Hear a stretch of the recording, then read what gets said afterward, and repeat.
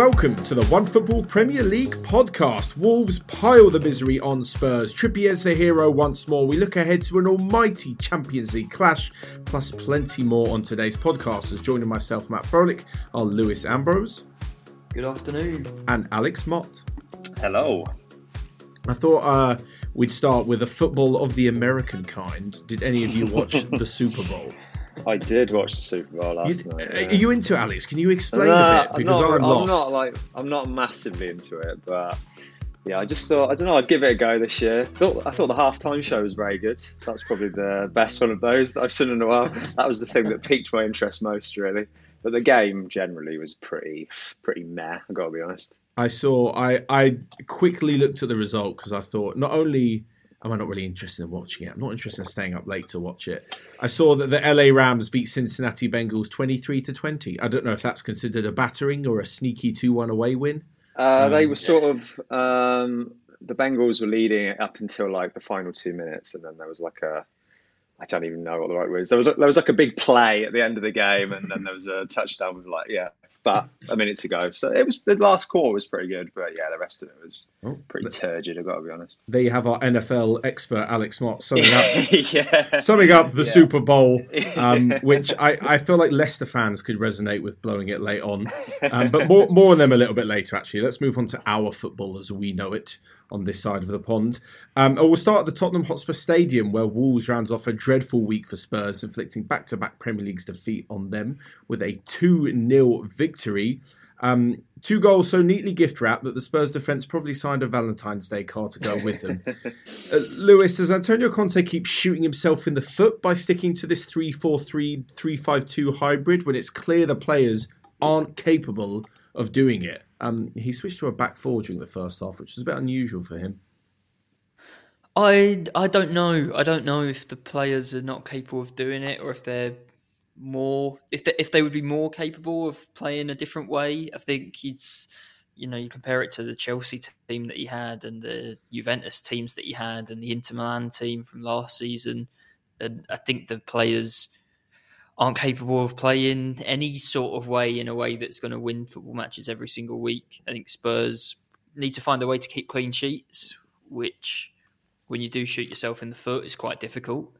But they need to just find a way of keeping things tight as possible, and then allow Son and Kane to win them games up the other end of the pitch, which, to be fair, even though Wolves were the better side and obviously got their noses in front, even then, Son and Kane had a couple of chances on the break or in the second half. They got themselves into a little bit of space and looked like they could score. So, 1 goal and they're back in it. I think this is probably the best way for Tottenham to try and clean sheets and let those two do the business at the other end of the pitch. It's just not really working at the moment. Yeah, that brief spell where we thought Jose Mourinho was actually going to do something with Spurs, that was literally it. That game, that run when Spurs went top of the table, whenever it was, 18 months or so ago, it was just keep it tight and let the front two do their thing. That was literally about it. I think those two, could play for any other team in the league. And except for those two, I don't think any other Spurs player would get in. That's the difference. The other sort of, the Chelsea, Liverpool, Man City, even Arsenal, maybe West Ham, Man United. I think it's just Son and Kane. So I think that's probably the best way forward. It just relies on them two staying fit and everybody else managing to keep clean sheets as well at the same time. And on top of this, there's the mentality, which has been spoken about a lot. And one of Conte's quotes from the post-match press conference was, the problem is you cannot buy the winning mentality. So, Alex, how else do they go about instilling it into the squad? Is Conte not sort of telling on himself a bit there? Because surely it is his job to instill a winning mentality into the Tottenham players. And, he clearly hasn't done that yet, has he? I don't know. It seemed to me that they just looked like they were onto something. Sort of definitely before Christmas. I remember that game against Liverpool.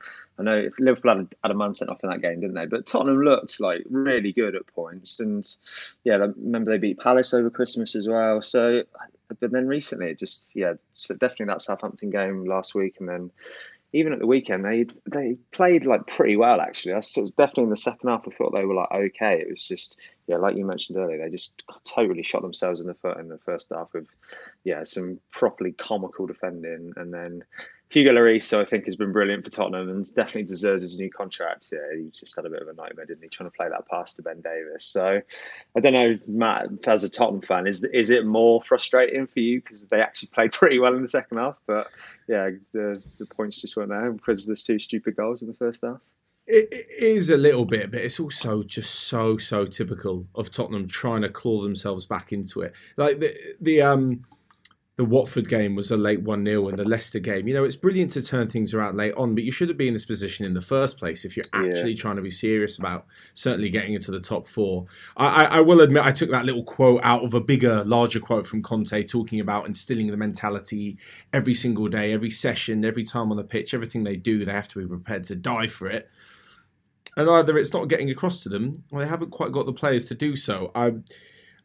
I'm finally, I think, understanding that things can't be fixed in one transfer window.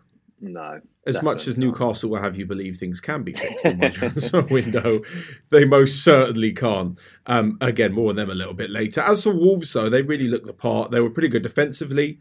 I thought they took their chances and got a little bit lucky where they needed to, but, you know, that's nothing against them.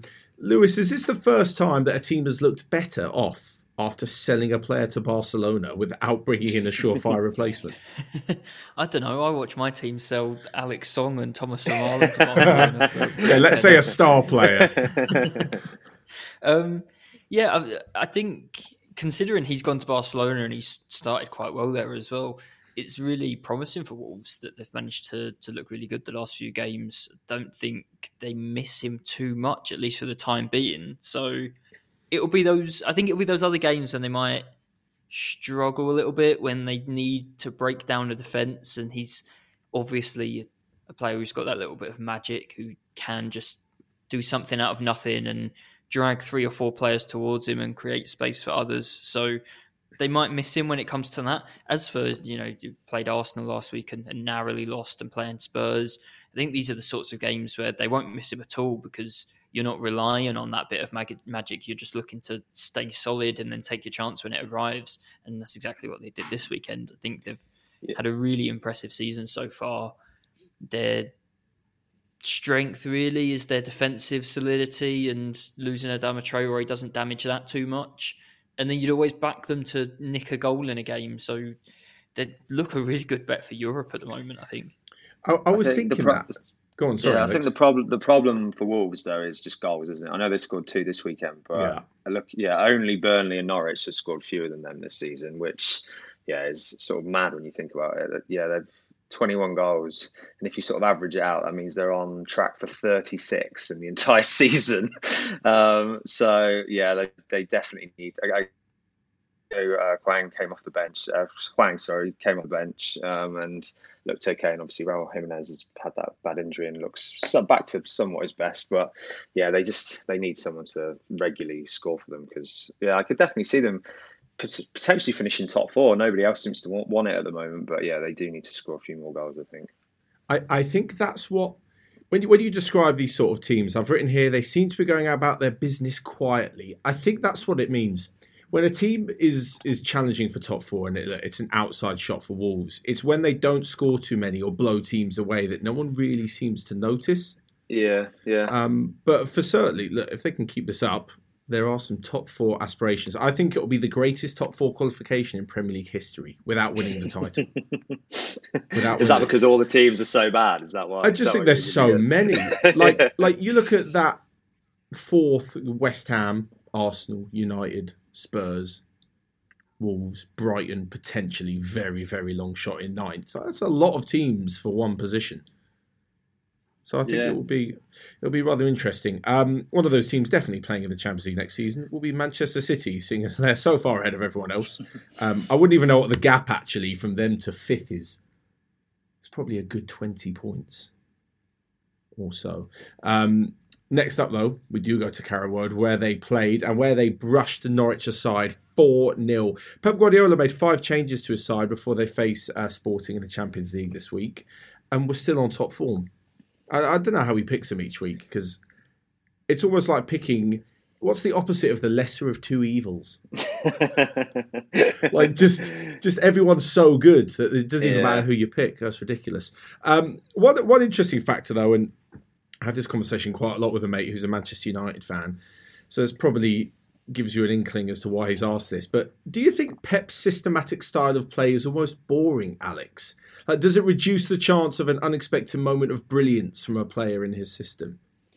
I think Jack Grealish should probably agree with that this season. I mean, I'm not sure I find it boring. In the top games, they're always very impressive, I think, against the better teams. I think teams, when they go to places like Norwich, they're just sort of dead rubbers, aren't they? They're like England going to Italy in the Six Nations this weekend. They're just so much better, and they just totally overpower the smaller clubs. That's the third sport we've had on this podcast. So we're only 10 minutes in. But I did think, even though they won 4-0, I did think there were sort of signs for Liverpool in a title race. You know, there's a definite drop-off when Nathan Ake and Zinchenko are in the side. I thought Norwich, was it Grant Hanley had a good chance when it was still 1-0. So I think, you know, a better team would capitalise on that. But yeah, they're so good. I think they probably will run away with the title. There were a few signs there that Pep will be thinking about. I would definitely agree with you on the Grealish comment as well, though.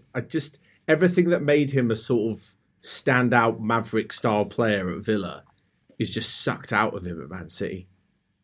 And he just becomes but a then very I suppose expensive Mahrez, maybe it just takes players a while to get used to the way that Pep's teams play, because, you know, Mahrez this season has been unbelievable, really, hasn't he, in terms of his numbers and goal contributions. Sterling as well. I think he scored 9 in his last 10 now, which is incredible, really. He sort of looks like a penalty box poacher. So I don't know, maybe Grealish just needs this year to get used to the style of play, and next year will sort of find his niche within that system, you know. I just feel like I was thinking about Mavericks back in the day, thinking if they were around now. Berbatov never signs for Man City. If Berbatov's in his prime now, Guardiola looks at him and goes, I just can't get this guy to do everything I need from a forward at Man City. Same thing with Di Canio back in the day at West Ham. Like, they're just so beautifully brilliant in their own way. I couldn't see them signing for City. I think it would be a shame.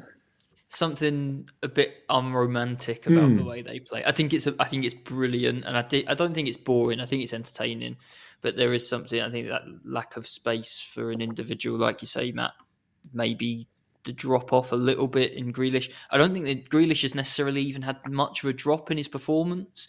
It's just the way that he plays is a little bit different. Yeah, and it's players definitely. I don't think don't have the space to express themselves in quite the same way, which is a shame. But then you watch them and you see the results, and absolutely nobody can argue with it as a way of winning football matches. That's the problem. Absolutely nobody argues, because he just gets out the trophy cabinet and you're like, well, I haven't got anything to say.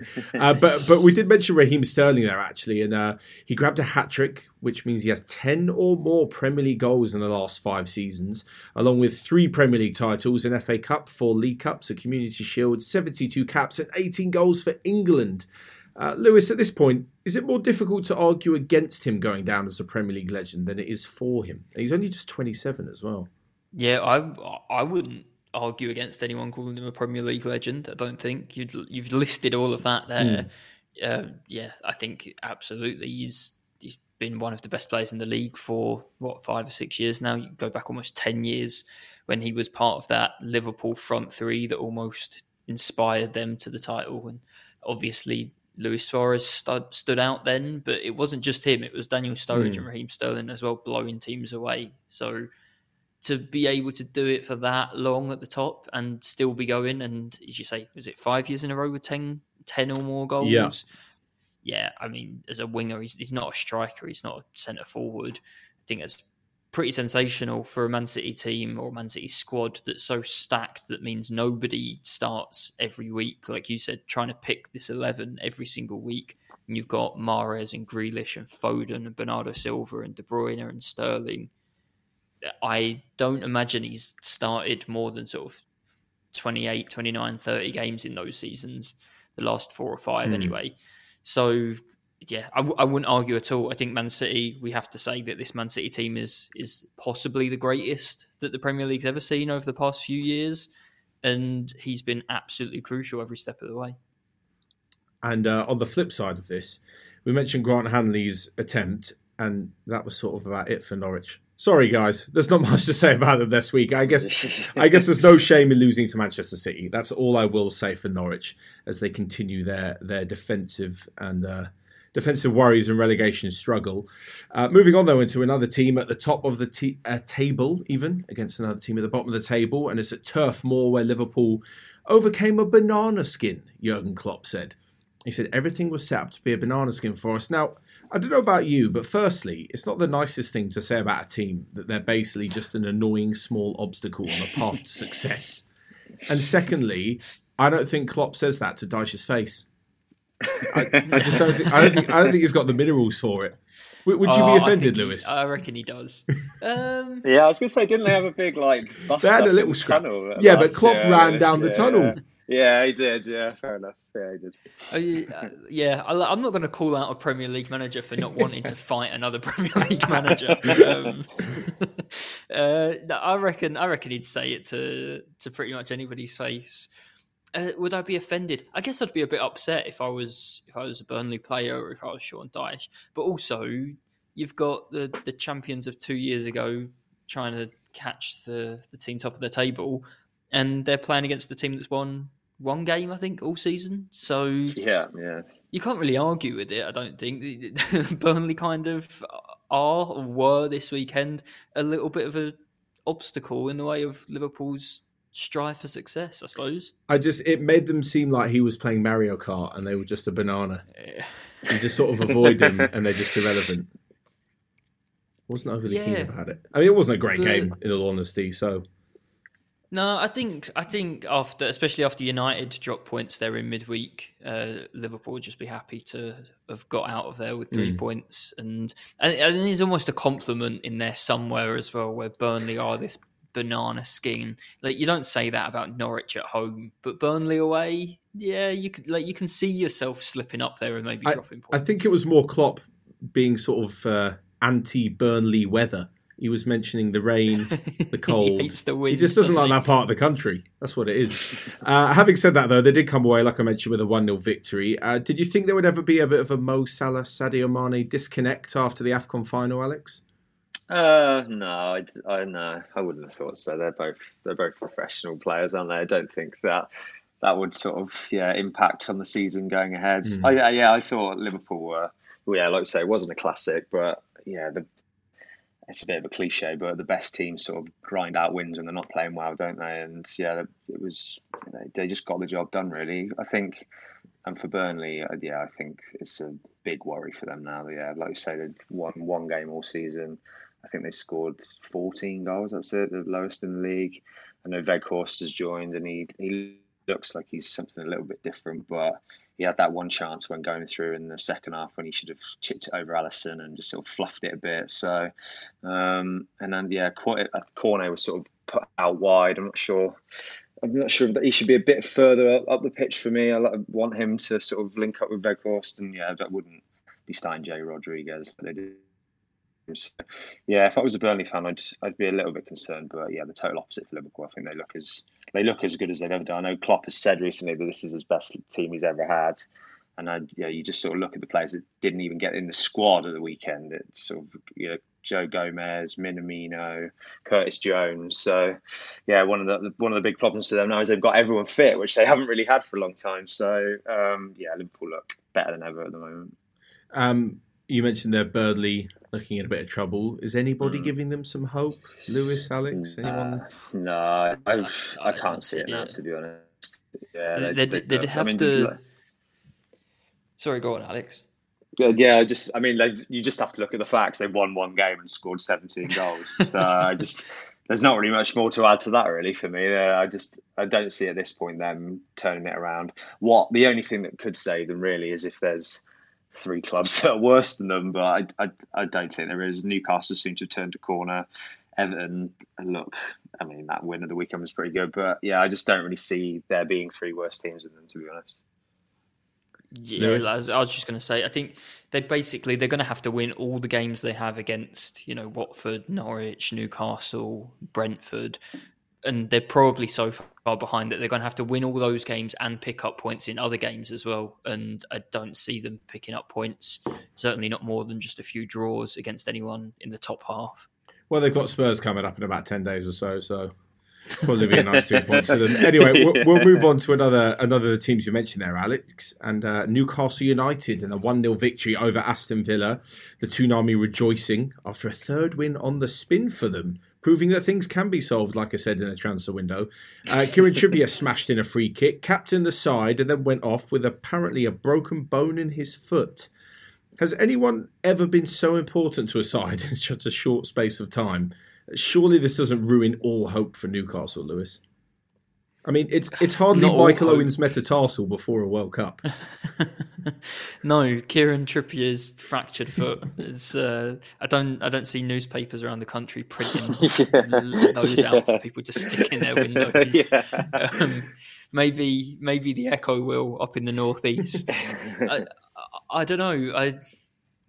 At the end of the day, and no disrespect, and we see like Alexander-Arnold and João Cancelo, but he's also a right back. Like if Newcastle are going to stay up, it's not going to be because Kieran Trippier is going to score a free kick every single week.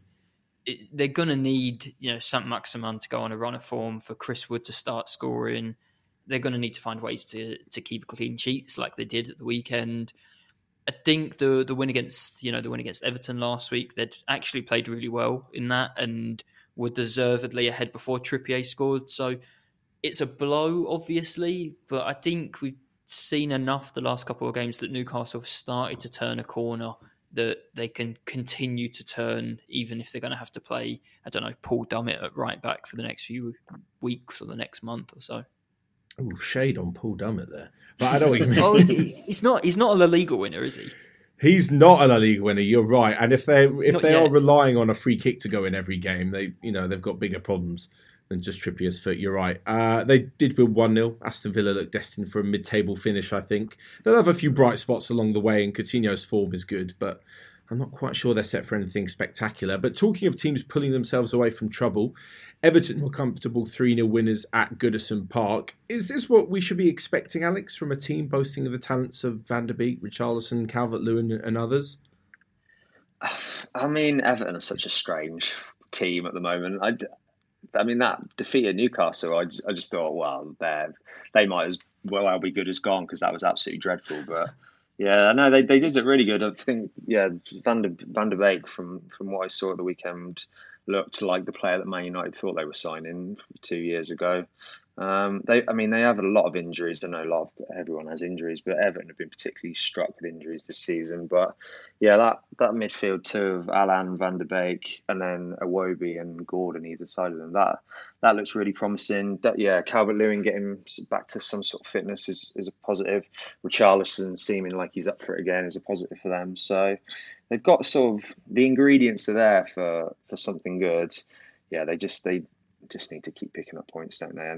But I will say Leeds were very accommodating, as Leeds can be to teams sometimes. They're just, if I was a Leeds fan, I'd be pulling my hair out, because they're such a frustrating watch at the moment. They don't really seem to know what they're doing. But yeah, but that takes nothing away from Everton. I thought were really good. But yeah, the big plus for me was Van der Beek. I thought he was excellent. I really agree. I've got a mate who's a Leeds fan, and they seem to be a club without a bigger picture. Everything is just week by week, and I don't understand how Bielsa working on a 12-month rolling contract ever lets them lay plans for the future. I mean, look, if Leeds get relegated this season, I think Bielsa leaves. I don't think he takes up the challenge of getting them out of the Championship for a second time. And if he stays, they need serious investment to make sure that this sort of season's performance doesn't happen again. So with him working season to season, it doesn't exactly say, we've got a long-term plan. We're going to go here, and here, and this manager's going to develop the players, because he might be leaving soon. I don't quite understand what their plan is. Where do you think Leeds go from here, Lewis?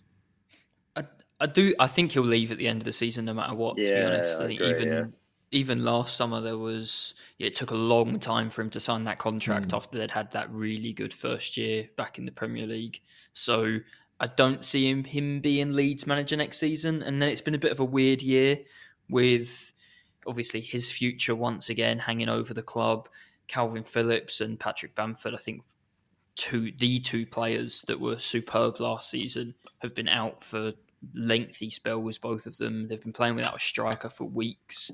So it's been a weird season. I think it's one of those when you sort of get to February, March like now, and you look at the league table as Leeds, and you obviously want to be further up it, but you're just sort of thinking, right, let's just stay up and get to May, and then next season's when we start to answer those questions a little bit. And I think it'll be a really good time for Bielsa to leave and for the club to move on, as long as they do stay up, which I think they will. You've got next year. I think if a new manager had come in last summer after they'd had that first season in the league, the expectation would have been sort of start to challenge for Europe, start to challenge, be sort of where Aston Villa look to be and where Brighton look like they are this season, and Wolves. Now with this season, the way that it's gone, a new manager can come in and the expectation like that doesn't really exist, and they'll just have a bit of time to figure their own team out, maybe bed new players in, maybe they have to replace Rafinha or something like that, and then next season they can give it a proper crack when people don't really fancy them again. I think definitely Rafinha is one of them to go. They've got a few stars who would probably attract some interest, but I think Rafinha is definitely one of them. We spoke earlier actually about Wolves going about their business quietly, and only 4 points and 2 places behind them are Brighton, who themselves are pushing into the shout for European places very quietly. I've come to the conclusion that Brighton are doing a Wolves and Wolves are doing a Brighton. They're both just sort of... They're just sort of there, both of them, nothing spectacular. Like we said, no major wins, but Watford were the latest victims of Brighton as they lost 2-0 at home. And it means the Graham Potter side are unbeaten in the last 7 games. Just how good of a manager are we talking about here, Alex? Or is this season a bit of an overachievement?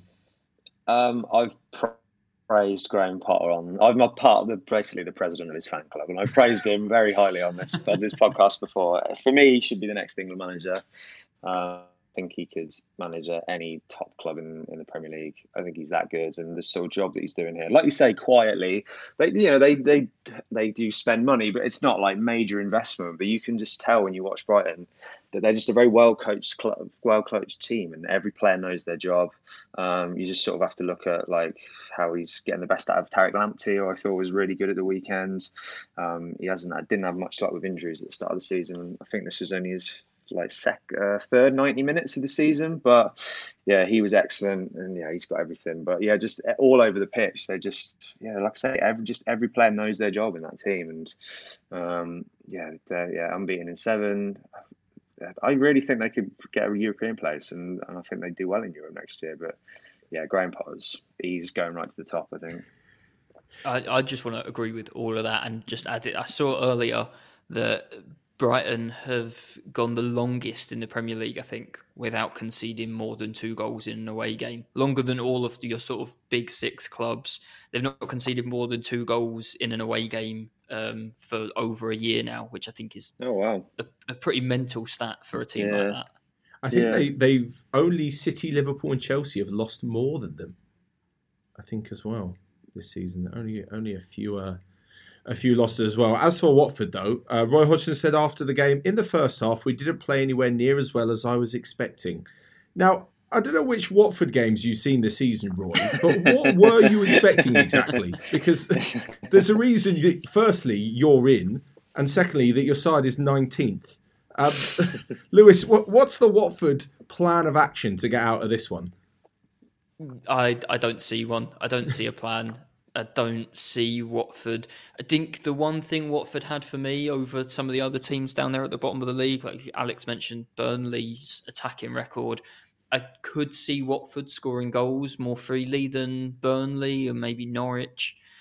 And defensively, they're as bad as anyone in the league. And I think by appointing Roy Hodgson, you've basically prioritised trying to fix that defence and be organised, but you've also guaranteed that those players that were thriving in the first half of the season, even when things weren't going that well, like Emmanuel Dennis, are not going to get the chances that they were getting. So even if they sort of fix up a little bit at the back, I don't think they're going to be creating any chances to make the most of it at the other end. I just don't see any way that they stay up now. Yeah, for me, them and Burnley look a bit of a certainty at the minute. I think I'm going to add Norwich in as well. Moving on, though, to the King Power, where Leicester blew it late on again. This is, I think it's Brighton, Spurs, and now West Ham that Leicester have conceded late goals. David Moyes' team picked up a point late on, crucial to their Champions League challenge. And it's fair to say, without Evans and Fofana, that Leicester have a rather soft underbelly in central defence. But since when has Soyuncu been this bad? And I know Vestergaard isn't the answer to any sort of defensive question. But Rodgers, can he not attempt to cover this up with a bit of a change in tactic, Alex? Yeah, I mean, their record of conceding from set pieces has been there for everyone to see for the past 2 seasons, I think. And it is strange that a coach, as someone looking from the outside, a coach like Rodgers seems so detailed and precise with everything he does, and it seems like even if it doesn't come off sometimes, he seems like he has a plan for everything. But to let this sort of rumble on for so long, I know it does seem strange. But I think Vestergaard was the sort of that they tried to just buy their way out of that problem, really. And Vestergaard has just been a terrible signing for them, which it's a bit of a surprise, really, because I thought he was pretty good at Southampton. Yeah, but he wasn't great at the weekend as well. But I mean, we might not be having this conversation if the referee had given a handball, which I thought it was. So yeah, it sort of tells you how the fine margins in the Premier League. But yeah, there were signs for Leicester. I think they did look decent. They weren't great, certainly over Christmas and the start of January. But I do think there were signs there. But yeah, it was. Yeah, I really don't know how they solved their problems from set pieces, to be honest. He's another one I think could be on the way out soon. Who knows? Maybe Rodgers at Leeds. Lewis, though, how big is West Ham's potential top 4 finish when it comes to keeping Declan Rice? So the reason I ask is, I think Leicester are a very good example that they've got players who've decided to jump ship when they were on top and basically avoided the downfall. So I think Tielemans is saying he won't renew because he basically knows which direction Leicester are headed in. So if West Ham don't make the top 4, does Rice see this as his moment to jump, or does he try again with them next season? No, I think you're right. I think West Ham have been good for not just this season, but good last season as well. The second half of last season, they were excellent. And I don't see Declan Rice staying there. I think if you've got Champions League football, you can convince him to do one more season with the club and sort of lead them into that. If you miss out on Champions League football, they're already in the Europa League this year, so that's not something new that's been achieved.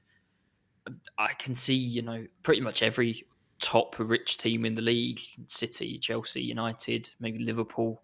Maybe it would be too expensive for Liverpool, but certainly those other 3 going big for Declan Rice in the summer. I can see Man United especially picking Declan Rice as the guy to come in and fix that midfield. And you'd find it very hard he'd find it very hard, surely, to turn that down if West Ham aren't in the Champions League, because what else realistically is there to achieve that looks like it's on the horizon for them if they miss out on that this year? Yeah, I think unfortunately most of these players. I'm thinking about Kante, obviously when they won the league. Riyad Mahrez is another one. Maguire. They left because they sensed that the long-term possibilities of Champions League football and trophies wasn't exactly at Leicester. And it sounds a bit harsh, but players like James Maddison, Harvey Barnes, Fofana, if they decide to stick around, the same thing could happen with Rice at West Ham as well. Even Jared Bowen. And I think he's been brilliant. So, yeah, he has been good. Yeah, it was a good finish as well. Yeah, exactly. Talking of the defending, just one long ball over the top. So then she was doing, turning around in circles. I was like, what is going on? Madness. Anyway, next up is Manchester United versus Southampton, which ended in a 1-1 draw. The third one of the week for United, including the penalty loss to Middlesbrough, the draw at Burnley, and now this. The regular line trotted out by every media outlet is that basically they condemn United to mediocrity, shame them for not winning. But should we actually be talking about another good result from a strong Southampton team? After the 3-2 win at Spurs, they've now lost just 1 of the last 10 matches in all competitions. I mean, any result here was going to be better than the 9-0 loss last year at Old Trafford. But this performance was particularly good, wasn't it, Alex? Yeah, they really surprised me, actually. It's been a bit of a theme in this podcast, but a club that have sort of gone about things very quietly, and then have just really turned a corner. Like you say, 1 loss in the last 10 matches. I thought, as bad as Man United were, Southampton were impressive, especially in the second half. Good to see Che Adams back in the goals. I think he's a really good striker. Him and Broha up front, that seemed to really be working. After Southampton lost Ings, I wondered where their goals were going to come from. But I mean, maybe they probably could be scoring a few more goals. But yeah, with the Broha Adams partnership seems to be working really well. Ward-Prowse, I mean, he's probably the most consistent player in the Premier League, isn't he? He's always there. He's always 7, 8 out of 10. Stuart Armstrong's been really good in the past few weeks as well on the right hand side. El Yunusi's come back from Celtic on loan and has impressed as well. So yeah, they're just a very solid team, aren't they? That they're probably not going to challenge for Europe this season, and they're definitely not going to go down. But you can see if Hasenhüttl does stay, which I know after his quotes in the last week that might not be the case, but you can definitely see that there's something brewing there at Southampton. But yeah, I guess we'll go on to Man United, but Man United were pretty bad in the second half. They were pretty poor. Lewis, you're up to date with all things Dortmund over here in Germany. How do you think Rangnick can get Sancho back to the Dortmund version of Sancho, the one that they obviously paid a lot of money for? Did we see any of it at the weekend? I think we saw bits. Alex just said United were poor in the second half, and I thought that was the case at Burnley last week as well. And the difference for Sancho in particular, the last couple of games, is he's actually been playing on the left, and United signed him, and he spent most of his time on the right so far this season. And I thought he looked really sharp against Burnley, and again, United in the first half were great. They dominated completely. They had 2 disallowed, I think, from offsides, or 1 for an offside and 1 for a foul. They had Nick Pope pulling out 2 or 3 really important saves, and they obviously went in 1-0 up. And it wasn't quite that level of domination against Southampton, but it was similar. And, Sancho scored and 1-0 up. Sancho put Ronaldo through, and he went round Fraser Forster and had his shot sort of cleared off the line, more or less. So there are glimpses there. It's not quite there yet, but I think you're starting to see the signs. He obviously played on the left as well, and he scored in the FA Cup against Middlesbrough. So it's not £75 million worth of performance at the minute, but it's 2 games in a row at Old Trafford with a goal, I think. So finally, it looks like things are slowly starting to come together and click. It's just difficult, I think, playing for him, where he's gone from being a superstar at Borussia Dortmund, and now he has to share that limelight, or not even, but play second or third fiddle when you consider Ronaldo and Bruno Fernandes as well.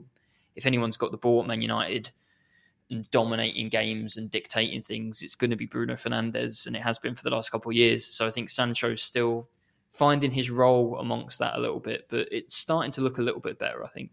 That's what I always thought about it, was that Sancho hasn't really been given a consistent run. Like, I seem to remember him being in that Dortmund team, unless he's injured or suspended or anything, pretty much 90% of the time. Like, he was one of the nailed-on starters.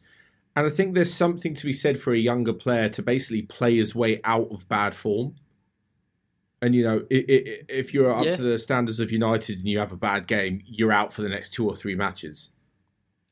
Yeah, or maybe you play the cup games or 20 minutes off the bench or something like that. And I think you're right. I think especially him arriving at a new club, and there's been a managerial change. He arrived at a new club after the summer that he had, where he had this weird thing of being a star in Germany, and then he plays for England, and a lot of England fans still have barely ever seen him play, and he wasn't getting on the pitch at all for Gareth Southgate. And then he gets asked in the final to take a crucial penalty, having barely kicked a ball all night, or kicked a meaningful ball really in the whole tournament, misses the penalty, and then instead of going back to where it's sort of familiar and welcoming and homely, he's suddenly at a new club off the back of that, having to prove himself all over again to people. So I don't think, just because of the way the Euros panned out for him, I don't think it was an ideal time for that transfer. And on top of that, United then go and sign Cristiano Ronaldo afterwards, which pushes him out to the margin a little bit more. And suddenly he's not just competing with Bruno Fernandes to be the guy who wants to lead the team and the guy that everyone looks to. With Ronaldo there, that was just never going to happen for Sancho straight away. So it's been a sort of an imperfect storm for him a little bit, I think. And now he's got a manager who has watched him in Germany every week for the past few years. I don't think it's that much of a coincidence that he's starting to play a little bit more from the start, a little bit more in a position that he's better at, or better from. And I think you're starting to see Jadon Sancho as he was in Germany now. I honestly look forward to it. I think for a young English guy, I think he's phenomenally talented. So who knows? Maybe he'll start to turn things around if he gets more game time. We move on to the final Premier League game of the weekend, but there's lots more coming up. We've got some hot topics to discuss and a good question of the week for you two as well. The less said about Brentford Crystal Palace, the better. I saw Patrick Vieira was talking after the game about talent isn't enough. And I was thinking, I'm not quite sure there was much talent on the pitch, to be honest. It really wasn't the greatest game. I think the only positive thing of note was Christian Eriksen's introduction to the Brentford faithful. It looks like he'll be in the squad for next week's game against Arsenal, I believe it is, on Saturday evening. What are you expecting from him, Alex? Do you think he'll be a bit part player, or are you expecting an immediate star of him to be made? I mean, it depends on his health, doesn't it? I think if he can prove that he is able to play 90 minutes and he's fit enough, then he is a star in that Brentford team and he will be their best player by a mile, I'd say. But yeah, I mean, there's much more important things than being a Premier League footballer around there. So yeah, I'm sure Thomas Frank and everyone and the team at Brentford will just take it minute by minute, game by game. And yeah, hopefully by the end of the season, he'll be back to some sort of fitness and he'll be able to get in the Denmark squad for the World Cup and things can just carry on as normal for him. But yeah, I'm sure that they'll take things slow between now and then. The Tottenham fan in me wants him to play against Arsenal for the last few minutes. Free kick, edge of the box. Prime Eriksen. That was the 9th Premier League game of the weekend. The 10th wasn't there, and it was Chelsea against Arsenal, postponed, because Chelsea were winning the Club World Cup against Palmeiras in extra time, which now means that they've won every single trophy that is possibly available to the football club in the Roman Abramovich era. And that is, when was that? Almost 20 years ago. So not bad. Whatever you say about them changing their managers a lot, Chelsea have set themselves up for success. But we'll move on to the hot topic for this week. As the Champions League returns, that is what we're looking forward to in February. None of this Valentine's Day nonsense. It's a massive game. I think that's an understatement of PSG against Real Madrid. There's talk over Pochettino's future. There's talk over Lionel Messi against his former eternal rivals.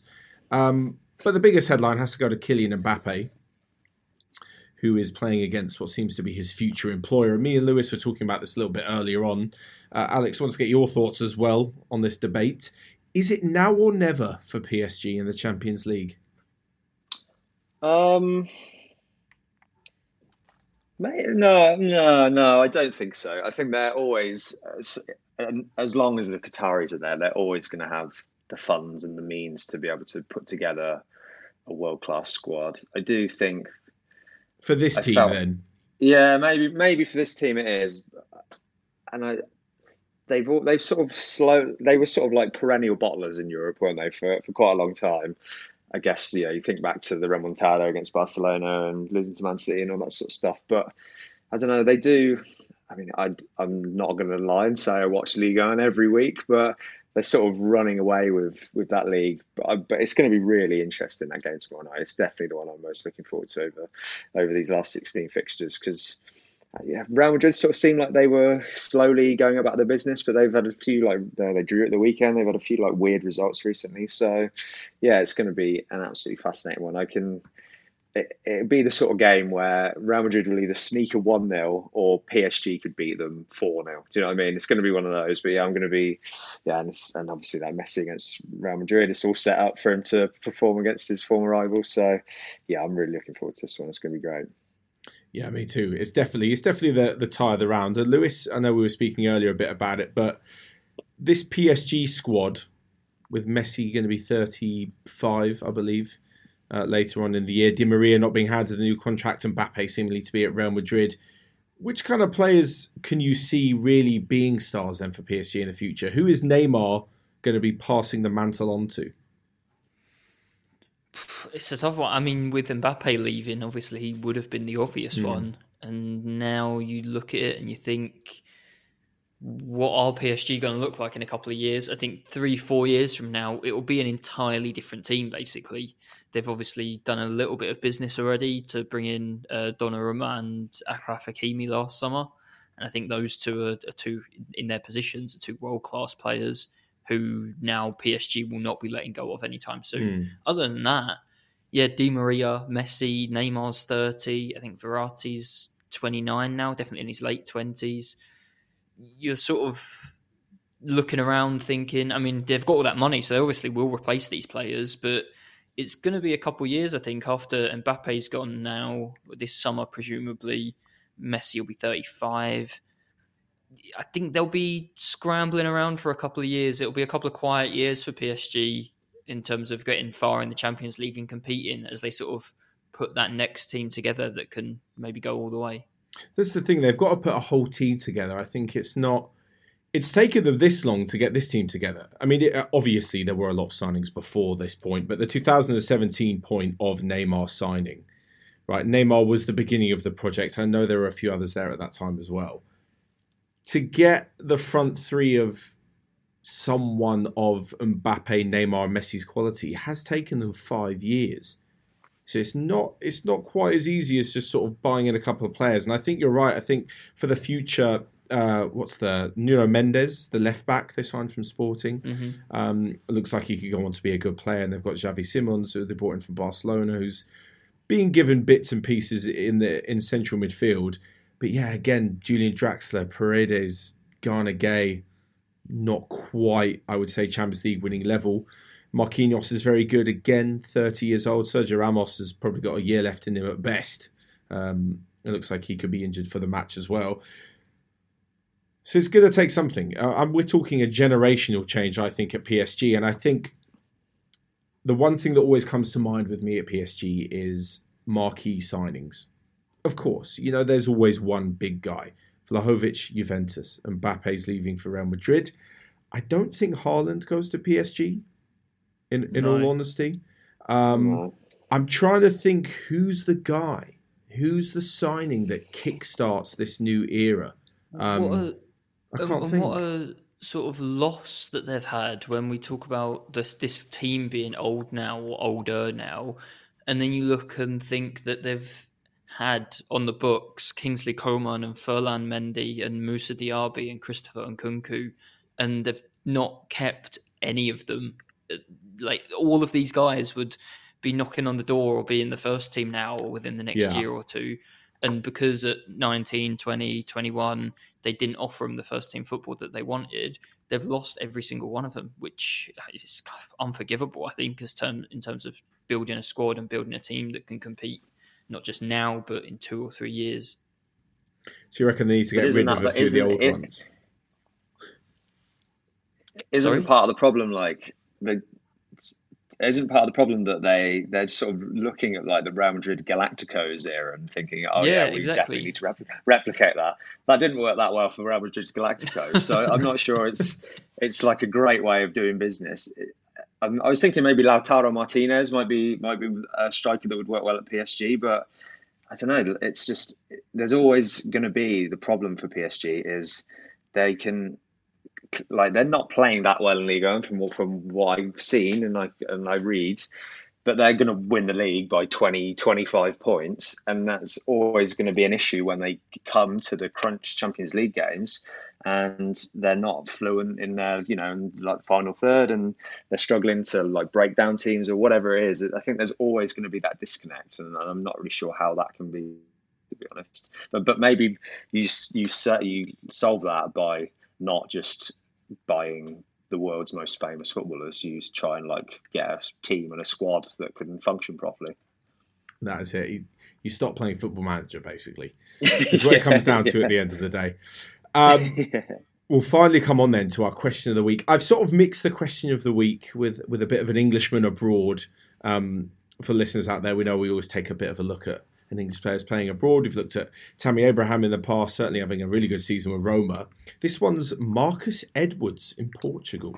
If you remember, he was at the Spurs Academy, a few loans, and he went to Vitória de Guimarães in Portugal. Has now signed for Sporting. Lovely pronunciation, by the way, Matt. Yeah, I was practicing that all day.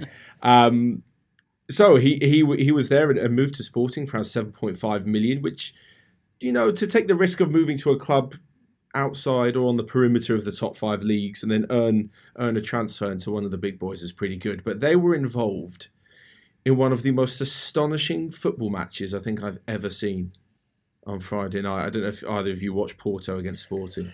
Please inform me, Matt. What happened? I don't know where to start. Whether it's 4 goals, 9 yellow cards, 5 red cards, a mass brawl in the 100th minute. It was everything I'd hoped it'd be, and it leads me on to my question of the week. And my question is, I'll give you one guess each as to who you think one of the red cards went to for Porto. Was it Pepe? It was Pepe. I knew that you'd only need one guess. That's why I gave you one. Amazingly, one of these 5 red cards only happened during the game. So it was Sebastian Coates, formerly of Liverpool. None before kickoff, tell me. None before kickoff. So Coates got a yellow card. Sporting were 2 goals up. I should set a bit of context. They were 2-0 up.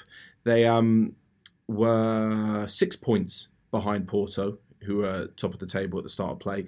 Went 2-0 up.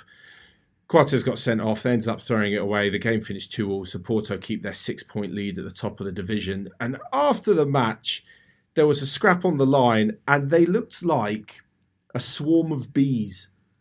It was the players, the coaches, the stewards, some match officials. Everyone is running around the whole pitch just trying to sort out fights. The Porto sub-goalkeeper got sent off after the match. Augustin Marquezin, Pepe got sent off. Palhinha and Tabata from Sporting got sent off. It was absolute carnage, honestly. At one point, I was thinking to myself, why don't they just let them all go at it? Why did the ref just say, you know what, the game's done, you drew 2-2, I'm going to go write up the match report, and whatever happens on the field happens. Or build an octagon in the middle of the pitch. Because at one point, for the last 2 red cards, the linesman was running around like being a little snitch, sort of like telling the teacher. Like the linesman was going, oh, I saw that, it was him. And the ref, I'm not even kidding, it looked to me, I was watching the highlights back again, the referee had 2 red cards on him. He was that prepared that he had 2 separate red cards. Like Kill Bill. Yeah. Yeah. It was the maddest thing ever. And he was dishing out 4 red cards after the final whistle. So it went down as the 90 plus 10. It went down as for those 4 red cards. Nice. And the best thing about it is that they've got 2 legs of the Portuguese semi-final in the cup to play against each other as well. So for those of you interested, there's still more. I'll be tuning into that then. Yeah, there's 2 more episodes in the series. But I knew you'd get the question because nice. It's what Pepe does. And amazingly, Sporting have got to somehow forget about it, get their act together and face Manchester City on Tuesday night. So just when you thought it couldn't get as tough, they go ahead and face City.